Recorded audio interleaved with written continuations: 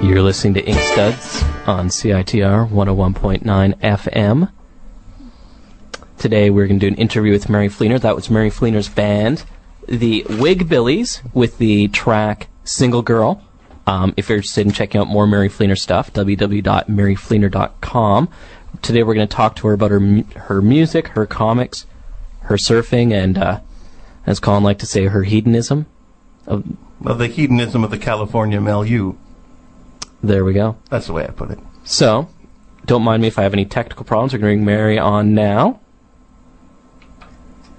Okay, we got you here, Mary? Yeah, hi, Robin. Hi. How's it going today? Pretty good, pretty good. Good. Hi, it's Colin. Hey, Colin, it's been a while. Yeah, how you doing? I'm doing good. Robin, did you tell Colin what I said in the email about the last time I saw him, where we were? No, actually, I want to bring that up on air. Uh-oh. Because this, Mary and I have been exchanging emails back and forth towards prepping for the show, and she'd mentioned last time you saw Colin in a jacuzzi in Mexico? No. No, the second to last time. Oh. No, we were dancing the night away in a castle. Oh, the chateau, yes. In the south of France. In Angoulême, at the Angoulême Comic Book Convention. And the drunker we got, the faster the music got. And they were playing Bob Marley at this unearthly speed. And I remember it was unsettling to you. Well, they were trying to turn Bob Marley into like a disco dance tune, so they sped up the speed, and the dance floor, it was cobblestone. Yeah, it was kind of like trying to dance, in a what would you call a Neolithic surface. It was an old chateau castle. We were in the basement, and I got to talk to some French aristocratic woman about the history of her family. And wow. See, the little dog Caesar. Hmm? Remember her little dog Caesar? No, I don't remember the little dog Caesar. Well, see, Robin, what this was, they invited a big group of people to Angoulême. It's a big comic convention in France. And, what was it, 1990 or 91? Oh, I think it was 92. 92. Well, it was sometime around there, and we all got to go, and it was we were all really scruffy. We've been walking around all day. We went to an award ceremony, and then everybody goes, "Get on the bus." So we get on the bus, and we're out in the middle of the countryside, and it's getting darker and darker. They wouldn't tell us where we were going. Yeah. And then all of a sudden, in the heavens was this castle, and everybody in the bus went, "Ah." Nice. Yeah. And the road, the little path of the castle, people were on horseback holding torches. We were like the honored guests, and all these costume, Europeans dripping in diamonds and all dressed up, and we were all like slobs. all the French people were dressed immaculately. Oh my God! And the actual cartoonists, the ones that came over, were all just scruffy, and we wound up playing pool. Badly. The odd part to this story for me was the mentioning of Colin dancing. I do that on occasion, yes. It's something I've never experienced here in Vancouver, and I don't know, it just doesn't seem part of Colin's character. I don't dance either, and dance away we danced. I mean, it was funny. Let's see, David Mazzucchelli was dancing. There was Kyle Baker and his girlfriend, who's like she was like 6'9" or something, 7 feet tall girlfriend. She was built up from the ground, as they say. Nice. And, she was my pool partner. Stefano. It was fun. Yeah. But it was so, they had the buses that were taking the cartoonists back to town. Well, I kept drinking wine. I don't usually drink. Pretty soon it was just Kyle Baker and his girlfriend and I, and they were gone. And all of a sudden, I was alone at this castle, 3:30 in the morning, and I was like walking around, just going, "What am I going to do?" And these French people came up to me, and I go, "Where are the Americans? Where are the Americans?" And they go, "Across the ocean." And I'm going, "Oh my God, I'm going to have to sleep here tonight." And somebody, I guess the word got out there was a couple of crazy Americans wandering the grounds, so they got a taxi for us. I got to bed about 4:30. And then signing comics away for the French public the next day. Well, that was the weird part about Angoulême, is that they brought over a bunch of these cartoonists. I mean, I paid my own way, but when we got there, we didn't have anything to do. No. You just went there to be there. Yeah, they unless you had a publisher there that gave you an opportunity to sign, there there wasn't any other way to meet the public. It was very weird. You just kind of wandered around between tables? Yeah. With the sign saying, I'm Colin Upton? Not quite, but I kind of stood out. Well, the people weren't really coming to the North American publishing area. See, this was a deal, too. They were bringing people over, cartoonists, for free, and then if you were a North American publisher, you got a booth for free. So it was an incentive to get people from the United States and Canada to come on over. But the people were really reluctant to go in that area, so I remember Chester and Brown had struck up a friendship with somebody from Germany, and they put him finally like at the entrance of the doorway, and then I guess the French people go, oh, okay, this is all set up formal, this is a signing booth, this is a signing place, in. So then he got a lot of action, but people were real hesitant to go into I don't know. I don't think that was strange. I don't think the publishers area for the North American publishers was even open to the public. Oh, well, gee, that's a problem. That sounds odd. I'd like to kind of rewind and start to the beginning of your comics and stuff. Okay. Just to kind of get people to know, where you come from and stuff. Right now you have available, or you have released, let's see, there's Fleener from Zongo Comics, the sub-publishing company of Matt Groening, and right. Life of the Party. Now, is that still available from Fantagraphics? Yes. Okay, and that collects stuff from Slutburger and other stuff? Yeah, that was a collection. Well, we should start from the beginning. My first comic was called Hoodoo. Hoodoo, and it was published by Ray Zone. He did lots of 3D comics, but he did 3 one-shots. He did one by Kim Deitch called There's No Business Like Show Business. He did one by Piz called American Primitive, and then we did Hoodoo. And that was published in 1988, and it was adaptations of the Harlem Renaissance writer Zora Neale Hurston, who did a lot of anthropological work down in southern United States with voodoo doctors, and she collected a lot of folklore of Afro-American people. And I, being a musician and liking the blues so much, I was fascinated by this material, so I adapted it to comic form. Just kind of like further roots of what you're into, I guess? Well, it's just sort of a part of Americana I find kind of interesting, because it's Southern, and it's spooky, and it's creepy, and it's some of it's myth, and a lot of it's legend, but it ties in with the blues and jazz, and I'm very interested in that and playing that kind of music. So it appealed to me, and I don't know, I just took her stories and put pictures to them, basically. I haven't actually even seen that. So well, you can buy it on my website, www.maryfleener.com. Oh, there we go. Got to have the plug. Yeah. And I'll have links on the website for the Ink Studs website if people get around to checking out that. Right. But, go straight to www.maryfleener.com. And that's Fleener with 2 E's. Yes. Correct, not an EA. But, I've got to mention, the way I got into comics, I always wanted to do comics, but I really didn't know if I had the ability to do the Sunday kind of comics, because when I grew up, there was Tarzan that was being drawn by Bern Hogarth, and the Little King, and Chester Gould, Dick Tracy. To me, these people were like gods, and the way they drew, I just, didn't think I could ever be good enough.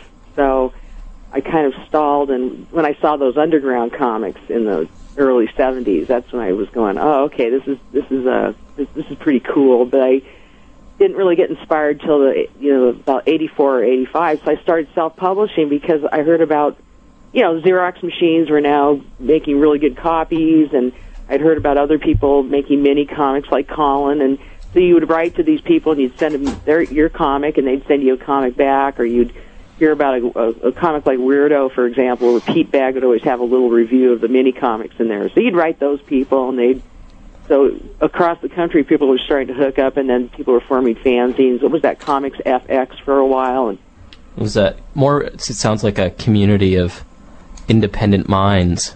Well, yeah, because nobody was publishing undergrounds anymore, and there was Kitchen Sink was sort of doing a lot of I don't know. There was Kitchen Sink, Last Gasp, Fantagraphics was just starting to do Love and Rockets.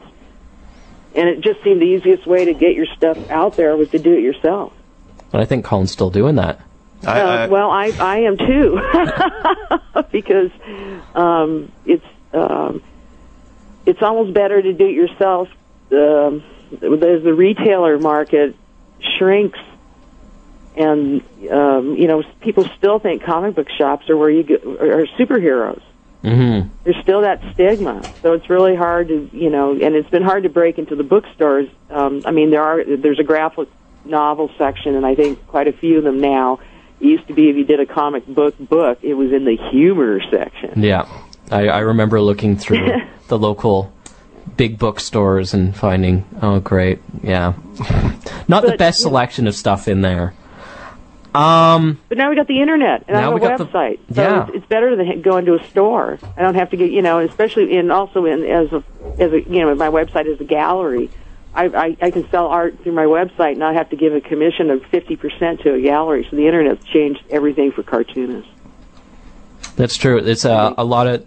I don't know if you ever look in Vancouver. We have this thing. I guess it's become international. I think it started here with the Daily Grind, where these local cartoonists would post up every day, Monday to Friday, a new at least 2-panel comic strip, where it's quite the challenge, where they have more of an opportunity to show themselves to more people, but also working at continuing doing something instead of letting it fall to the wayside, which unfortunately happens with a lot of comics. Oh yeah, well that's because people don't know where to buy them. Yeah. I have a question. Yes. I was wondering if you could tell us about the origins of your Cubist style of cartooning. Oh, yeah. Well, I didn't realize what the origins were until about a month ago. Oh. I got that book, Jim Flora, the illustrator, Erwin Chusa, put it out. It's called The Mischievous World of Jim Flora. And he was a 60s illustrator that did a lot of album covers. Tim Deitch's father, Gene Deitch, was real influenced by him, and you see his influence in Shag and Tim Biscup and J.D. King, remember? From New York. Yeah. And people were always comparing me to Picasso, and I'd never liked Picasso, but I had to admit they were right because, the similarities are there, but I just, I knew it was something. I always say, well, it was the fabric from the 60s because my mom sewed, and the wacky, the space-age designs that you'd see in the restaurants and all the tiki culture and things that I grew up with in, West Covina particularly. And it was this Jim Flora guy. And I never realized it until I got this book a month ago, and I go, oh, my gosh, I thought I was the only one I thought I invented motion lines, on my paintings. And, like in cartooning when somebody was moving their hand, you put the little lines around the hand. Mm-hmm. Well, in a lot of my paintings, I like to use 20 of those lines to make it really kinetic, and I go, oh, gosh. Okay, so I guess subliminally I was influenced by him, but also, too, Robert Armstrong, who did Mickey Rat, every once in a while he'd do a sort of a cubistic treatment to one of his cartoons, and I thought that was really great. So really? I don't remember that. Huh? I don't remember that from him. Oh yeah. He a lot of the Mickey Rat's cousin Dizzy Ratstein, the jazz trumpet rat player guy. Every once in a while he'd draw like a jazz riff, and he'd make it all real cubey and kind of geometric. And I go, God, that's really cool. Why not? Well, I really like the way you use that, because I find most of the Cubist stuff to really express that kind of, I don't know, madness in an experience. Or altered state. Well, sure. Drugs. I mean, a lot of people do that. Pete Bagg does that really effectively, too. And somebody, blows their stack, all of a sudden their head gets really big and their eyes bulge out. And, since you can get away with murder in comics and draw or anything, it's real effective for that. And, I'm just trying to do something original because, you got to set yourself apart somehow. Yeah. And it takes a long time to do, though. I mean, it really is, you get those circles, you have to use a circle template and a ruler, and it takes quite a bit of time. I remember the first time I met you at San Diego, you did a sketch for me in my little sketchbook, and you were using dimes and quarters to I was. I forgot about that. To do the circles. Oh yeah, because I hate drawing in sketchbooks so much because Sorry. I'm not I need my my brush and my table and my my little, I need to pencil it. I mean, and then you go through these sketchbooks and people just whip off these beautiful drawings and you're just going, God. And I always do and it always looks terrible. And I liked it. I saw it. Awful. I liked it. It was a lovely little sketch. Well, once in a while you get lucky, but most of the time I'm just I need, give me even here at home I use wine glasses and records and vinyl and plates, whatever works. But I part of that Cubismo, Robert Armstrong coined that term too. Part of the Cubismo thing I like is I'm influenced by Egyptian art, and I like Futurism a lot. That was that art movement where things were done. There's a famous painting called The City Also Rises, and they were very kinetic in the way they did stuff. So I like that action going on.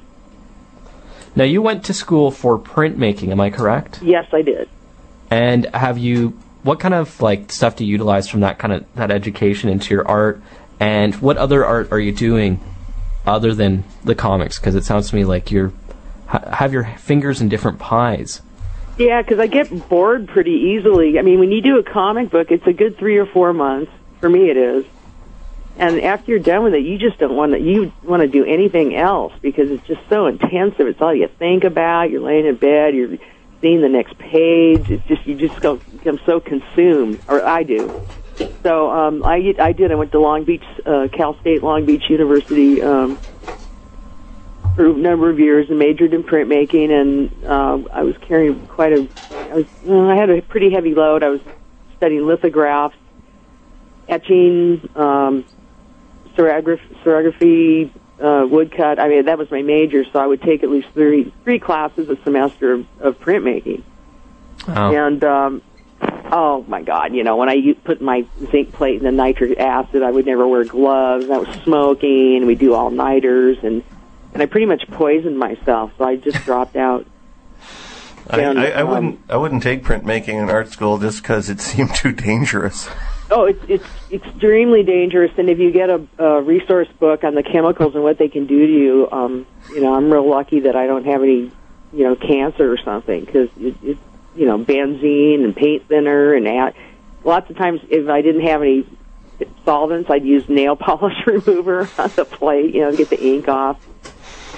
So, besides, what I learned from printmaking was how to see negative spaces, because when you do printmaking, their plate has got to be the negative of what, it's like a film negative. Mm-hmm. Because when you put the paper on the plate, you have to get a positive image. To get that, you have to do a negative image on your plate.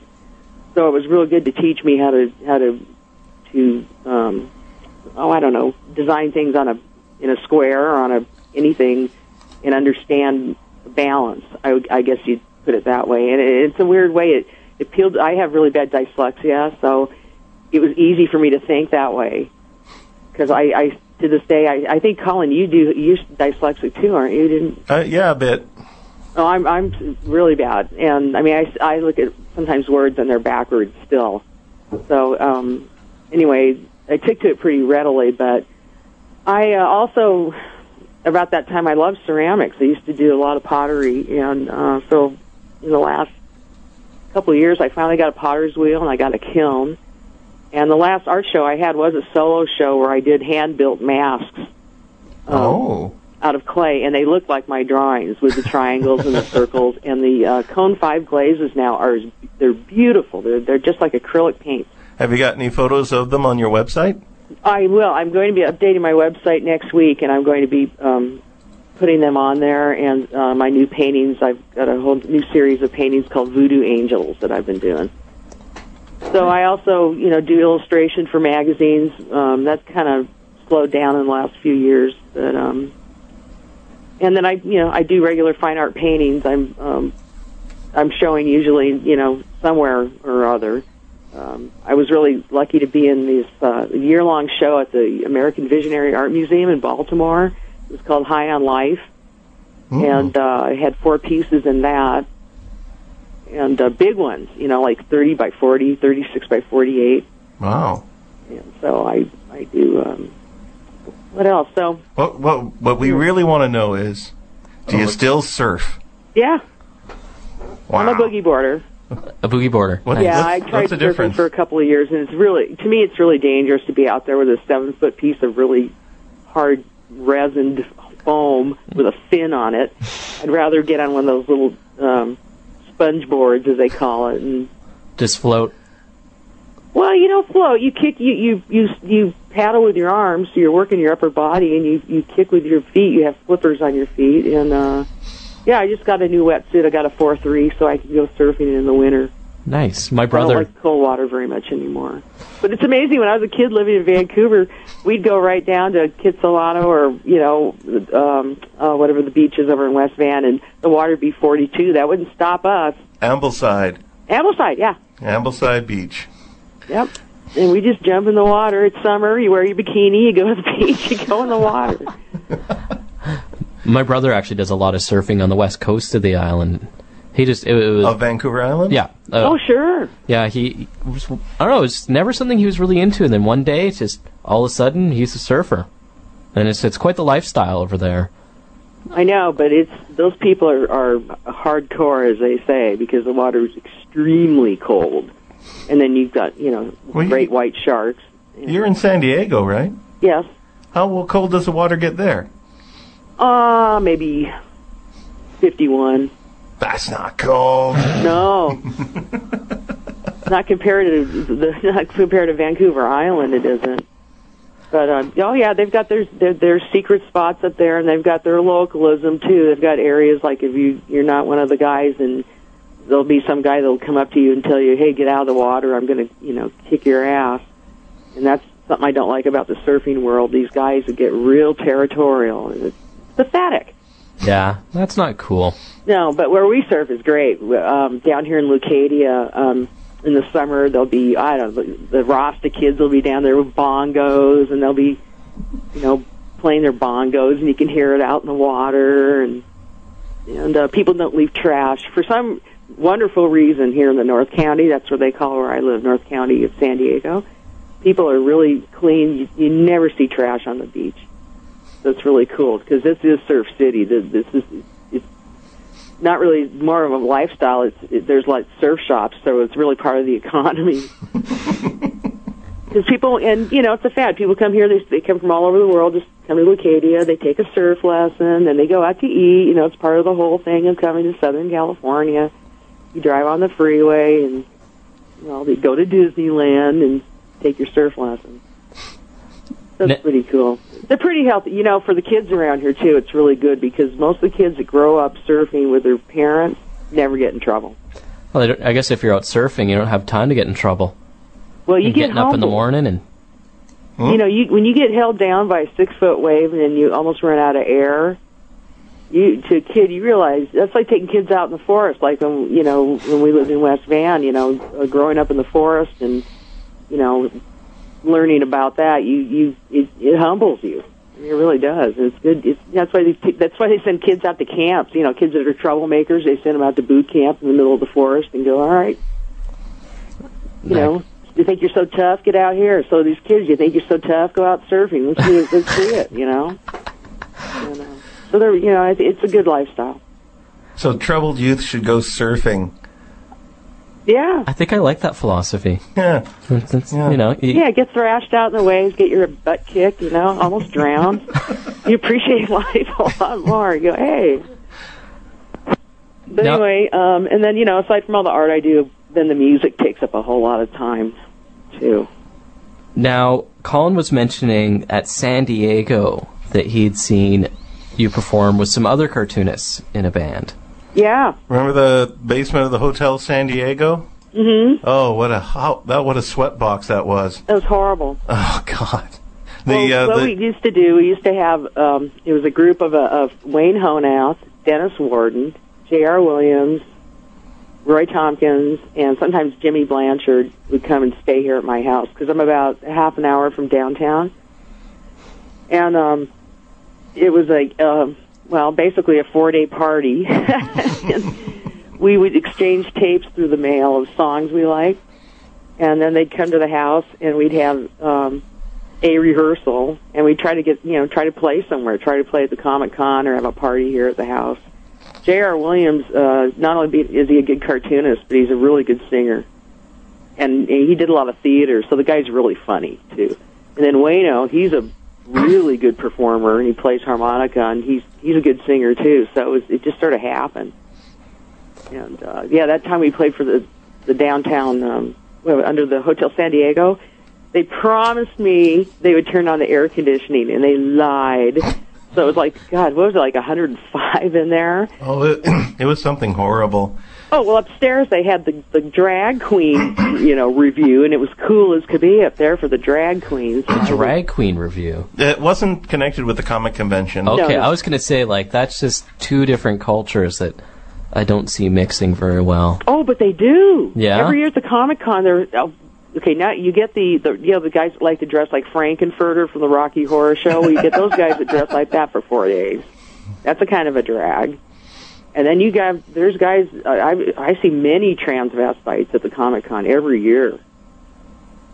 Wow. I haven't been in a while. I've never been to a comic event south of the border, so I haven't experienced any of the madness of a large, full-scale Comic-Con. In Vancouver, our comic conventions consist of a room with it'd be like 20 Ape tables. or SPX or something. No Klingon transvestites. No Klingon transvestites, no nothing. I want one day to someone to show up dressed up to one of our Comic-Cons. I don't think it's going to happen.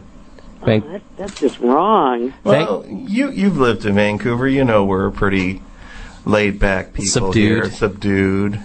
I mean, I couldn't help but notice reading Life of the Party that all these stories of drunken hedonism you were involved in, that none of them take place in Vancouver.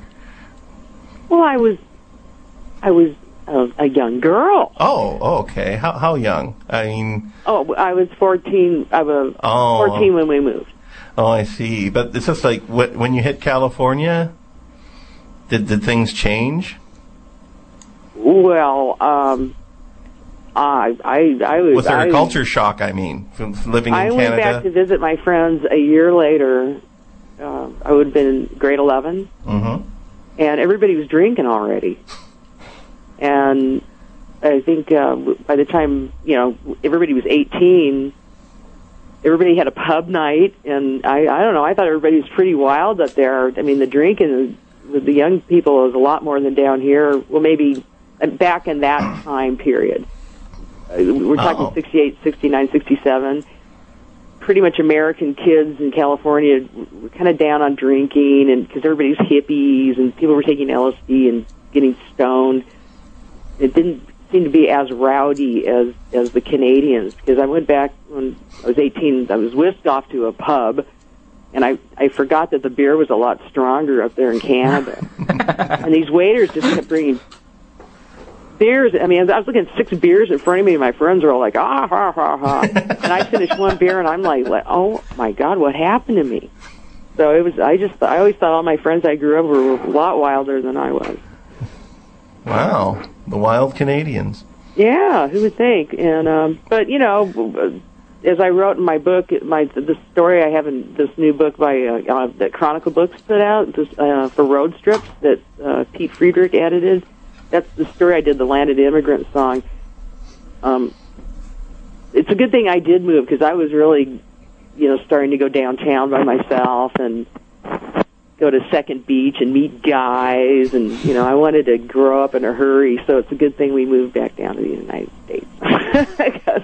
I don't know, reading that Life of the Party, it looks like you got into a fair amount of trouble in the States, too. No, I've never been in any trouble. I've had one ticket for driving too slow, and I've never been arrested, and I've got good credit. It's gotten pretty close, though, hasn't it? Come on. What? It's been close to being arrested. No. No? Nope. Well, that boat trip? Oh, well, yeah. I forgot about that. Yeah, I forgot about that. But getting stopped by the Coast Guard and... Yeah, that was pretty hairy. But that wasn't, we didn't know anything about what the guy had done until, because we were totally in the dark, so we might have I don't know. It was, kind of scary.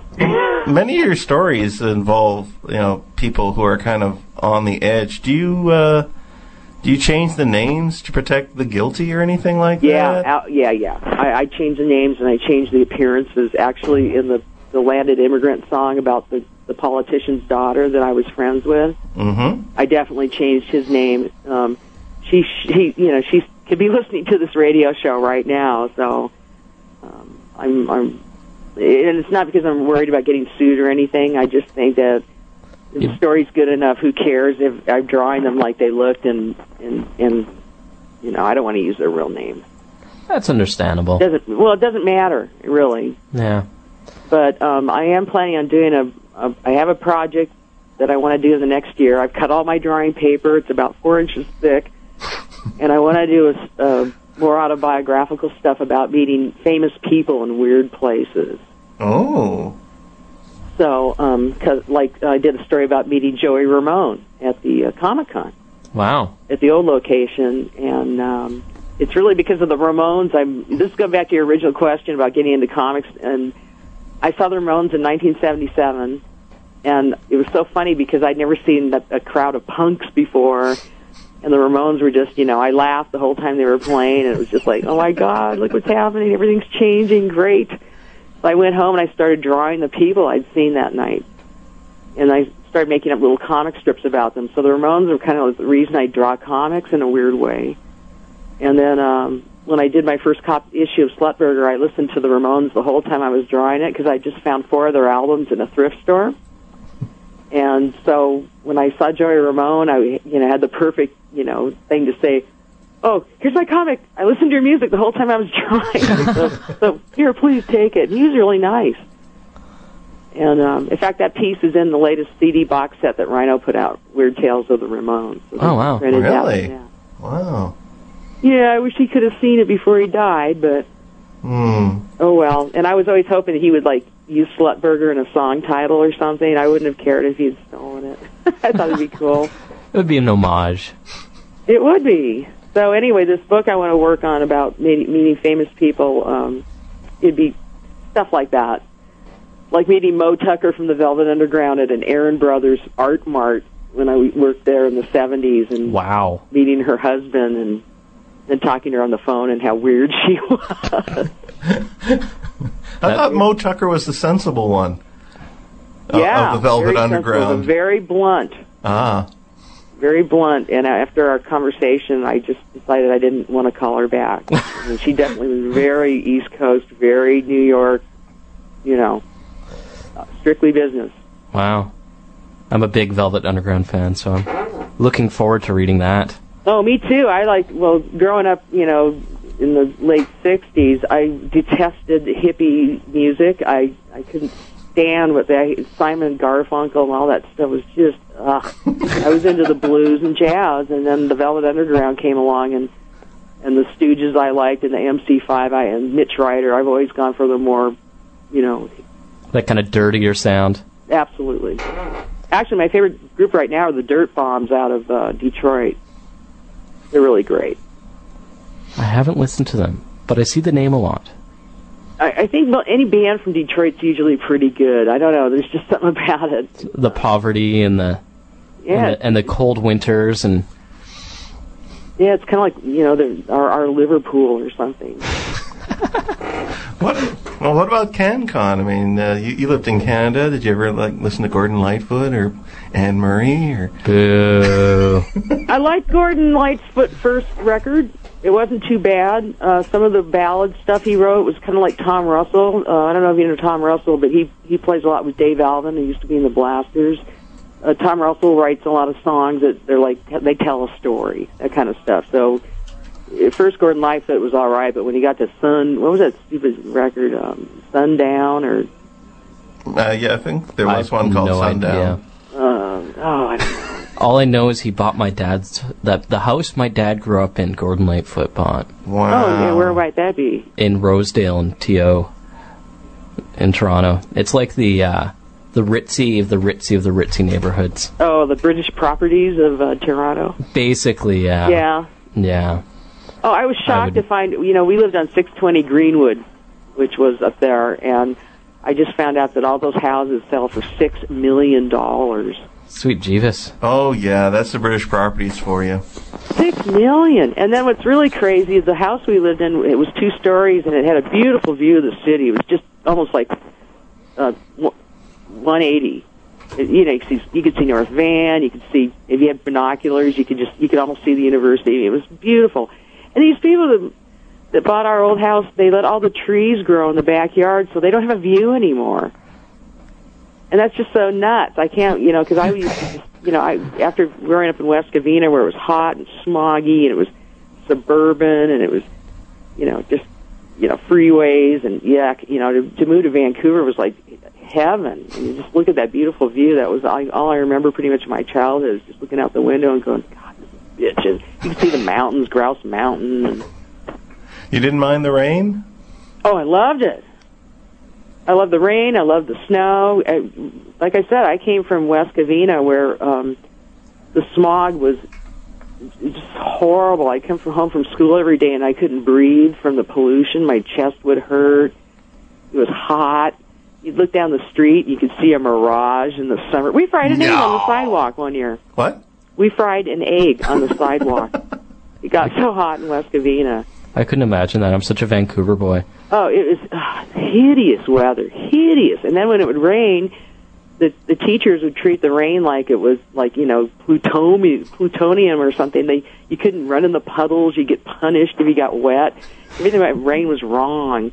So when we moved to Vancouver, it was just everything's green, and it's because of the rain. And the first night it snowed, our whole family ran outside. We were running, going, it's snowing, it's snowing. So I loved it. You ever think of coming back?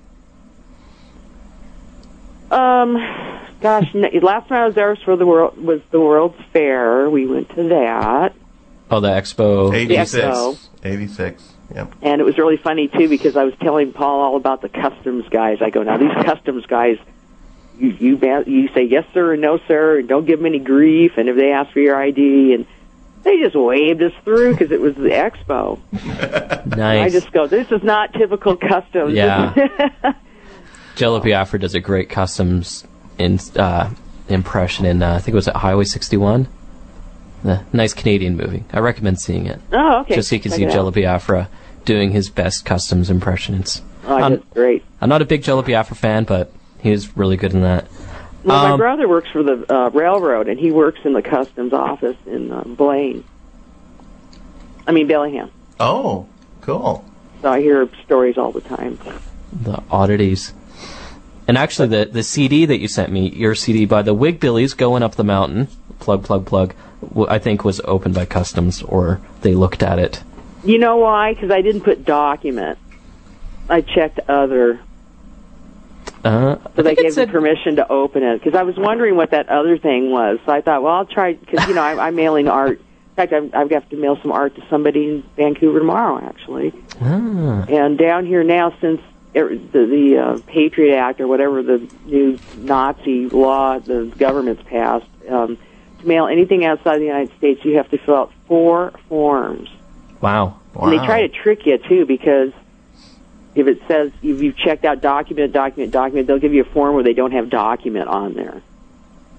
So they want you to put gift or something, and then they can assign a value. Don't you have to pay 20%?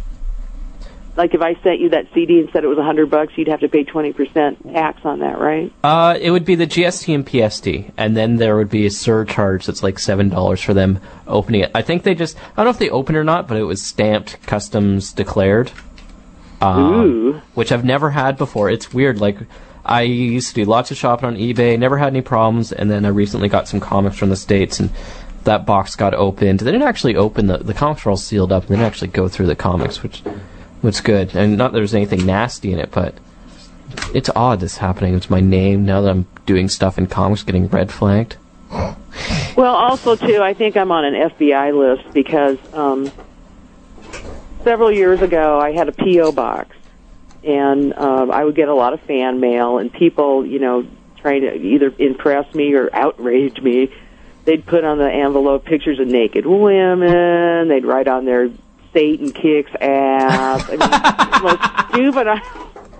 I never knew what I was going to find when I would open my P.O. box. Some guy mailed me his driver's license once, and because he said that was the only picture he had, and I get bizarre stuff. And then I noticed all the packages from Europe were open, and I always thought, well, that's this is America. We don't do that here, right? And then I worked for a magazine called Women in General, and their logo was WIG, and it was the female sign with the circle with the cross below it. And that was all over the envelope. And I was also doing a lot of work for Hustler at the time, but Hustler put just Larry Flint Productions, the LFP Productions. And so this package was open. It was from San Diego. And I just go, what the heck, And then I noticed all my mail was being opened, so I got really mad. I closed my P.O. box. And not only did they not forward me my mail for a year, but I was sent some child pornography at my home address. I was sent this thing. It was a P.O. box from Tarzana, and it was called Asian American. And here was this picture of this naked Asian 9-year-old boy. Wow. And so I got really worried, so I contacted the Comic Book Legal Defense Fund, and I talked to an attorney called Burton Joseph, and he told me to surrender the item at the post office and file a form, and that way I could, pretend I was the outraged citizen. And he goes, and while you're at it, don't mail any more comics over state lines, because that's how they busted Mike Diana. And Mike Diana was a cartoonist in Florida that did a comic called Boiled Angel. Mm-hmm. He's the only cartoonist to ever be convicted for drawing obscenity in the United States. And what happened, they had a serial killer down in Florida, in Gainesville, I believe. And because of the stuff he was drawing, and Mike Diana can't draw, it's Rory Hayes at best. But he does a lot of stuff where it'll be Jesus, and he's impaled on a cross with babies with severed heads, that kind of shit. And so I guess some detective called him up and thought, well, maybe this is, maybe I got a lead here. And apparently Mike Diana was kind of a smart ass to the guy. So they ordered some comics from him from out of state and busted him for that. That's how they got him. So I took Burton's advice and took a lot of weird books I had out of here and paraphernalia and et cetera. And from the last 8 years, all my packages at Christmas are just opened.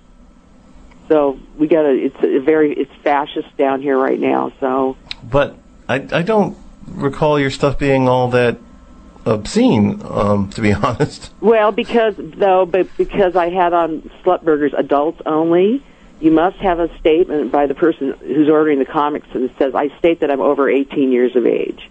Last Gasp has that. Rip-Off Press used to have that when they were in business. And you have to have the age statement. About a month after all this stuff went down, I did get 2 requests for Slutburger. Now, keep in mind, I hadn't done Slutburger for about 3 years. And this was orders for issue number 2, and it said, I hear you have this sexy comic called Slutburger. Please send me a copy, and there was a $5 bill. And I had to return the money and say, hey, unless I get an age statement from you, I cannot mail you this comic. And I never heard back from either of these people. So sounds like a setup. Yeah, I think so. And so when I'm on panels and stuff, like in San Diego, and we start talking about legalities and retailers getting busted, I always tell people the story, and it's depressing. It's not a funny little comic book story. It's serious stuff. So I don't. I mail a hoodoo because yeah, and you're right. Was that Colin? That you made the observation that my stuff? It's pretty wholesome. Mm-hmm. Yeah. I mean, it's not exploitive. Well, Nipples and Tum Tum, which is a title I did for Eros. I mean, every page has a sex act or something on it. Well, But that's Eros. Yeah, well, I'll let them worry about me selling the comic. Now, is there only one issue of Nipples and Tum Tum? Yes, there is. There was a 10-page story in Dirty Stories number 2, and I have a whole story written to do another one. I just haven't had the time in the last year. The last 3 years, I've been playing so much music, and I was involved in fine art shows, and I've been doing a couple of pages here and there. I did pages for the Comics Journal specials. And, Colin, it's really funny. I was thinking of you a whole lot, like 4 months ago. I was working for Tom Pomplin. He's got those books out of. He does Eureka Productions, and he does what's it called? Graphic Classics and Adventure Classics, and it's like Classics Illustrated. Oh, I haven't seen those. I'm surprised you haven't done anything for him because they did it. He had a Mark Twain issue, Edgar Allan Poe issue. Oh, actually, I think I have seen those. Those are quite nicely put together. Oh, they're great, and I had to illustrate the poem Gunga Din. Oh. So I was thinking about you because you always do lots of soldiers and war scenes and stuff, and you know, I've always liked your stuff because you got the backgrounds. I mean, God, it must take you forever to do. I mean, you draw like 100 people in a panel. Well, you know, if you need any historical reference, Colin's the man. I've got the library, yeah. Well, I was really worried about what you were going to think of what I was thinking. I hope Colin Upton doesn't laugh at this because I didn't know much about British imperialism. I had to read up on it.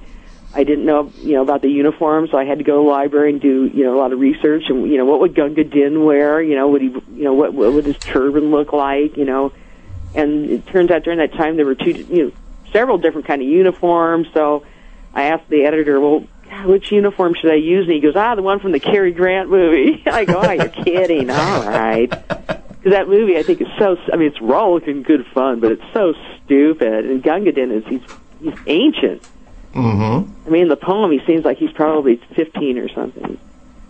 But that was really fun to do that. And but this last year, a lot of my time has been taken up with political activism. I was fighting a local issue here where they were trying to create a redevelopment district here in Leucadia, which would have given the city power of eminent domain. That means they can seize property and sell it to private developers. Fabulous. And I just said, no way, Jose. So I started a guerrilla art campaign, putting up stuff on every flagpole that I could find in town. And at one point we had 2,000 posters everywhere. And it really, I used Thomas Nast as my inspiration.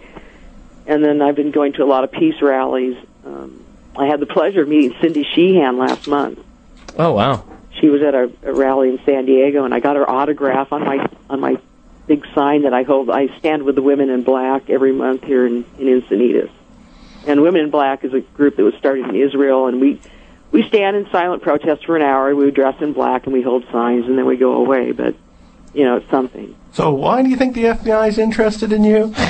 Yeah, well, no, now I'm giving them something to be interested in, If they're going to pay attention, give them something to look at. Now I don't, yeah, well, it's the rock and roll attitude. There's 2 rules of rock and roll. I don't can I say the F word?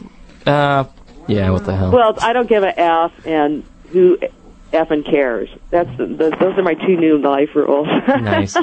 Well, Mary, I have to wind us up to a close here. Well, that's a good motto to end it on. Yeah, I think that's an excellent point to end. I really want to thank you for taking the time out with us to sit and yak about comics yak about you. We're going to finish the show off with, what track would you like me to play off the Wigbillies CD? I played Single Girl to start the show out with. Oh, Party Time is a pretty rousing number. That's funny because that's the one I had it put on. Oh, good. So thank you very much, Mary. Bye, Colin. Bye-bye. See you nice in San talking Diego. to you. Well, someday. Or Ape. All right, thanks, guys. Thanks, Mary. Bye. Bye-bye. Okay, bye. And that was with Mary Fleener. You're listening to CITR 101.9 FM from UBC. Thank you very much, Mary, for taking the time to talk with us. I guess I would have said the phone number, but no one would be able to call in 822-2487. Gonna finish the show off with Mary's band, the Wigbillies, Going Up the Mountain. If you're interested in Mary's stuff, remember it's www.maryfleener.com. That's Fleener spelt with 2 E's. You can currently find her stuff in the new Road Strips anthology put out by Chronicle Books. And it's got her, Mary Fleener, Pete Bagg, Beto Hernandez, Roberta Gregory, Megan Kelso, Phoebe Glockner, big favorite of mine, Terry Laban, who I haven't seen anything from in a while. It's good stuff, really good stuff. Her story talks about her experience moving from West Van to Cali, moving down to Cali. That was LL Cool J, if you're wondering what I was doing, Colin. I was wondering. You're wondering. Yeah. Just a reminder, tomorrow at Sophia Books, Pia Guerrera will be doing a signing. So if you'd like to meet Pia, the artist of Why the Last Man, an international hit, I think she even has a Eisner Award for it. What time? I don't know, 6, 7 o'clock? Yeah. So we're going to finish the show off with the Wig Billies and then the Mr. Ron, some local Vancouver surfabilly, and CITR 101.9. Next week, who knows what we're going to talk about, but it's going to be fun.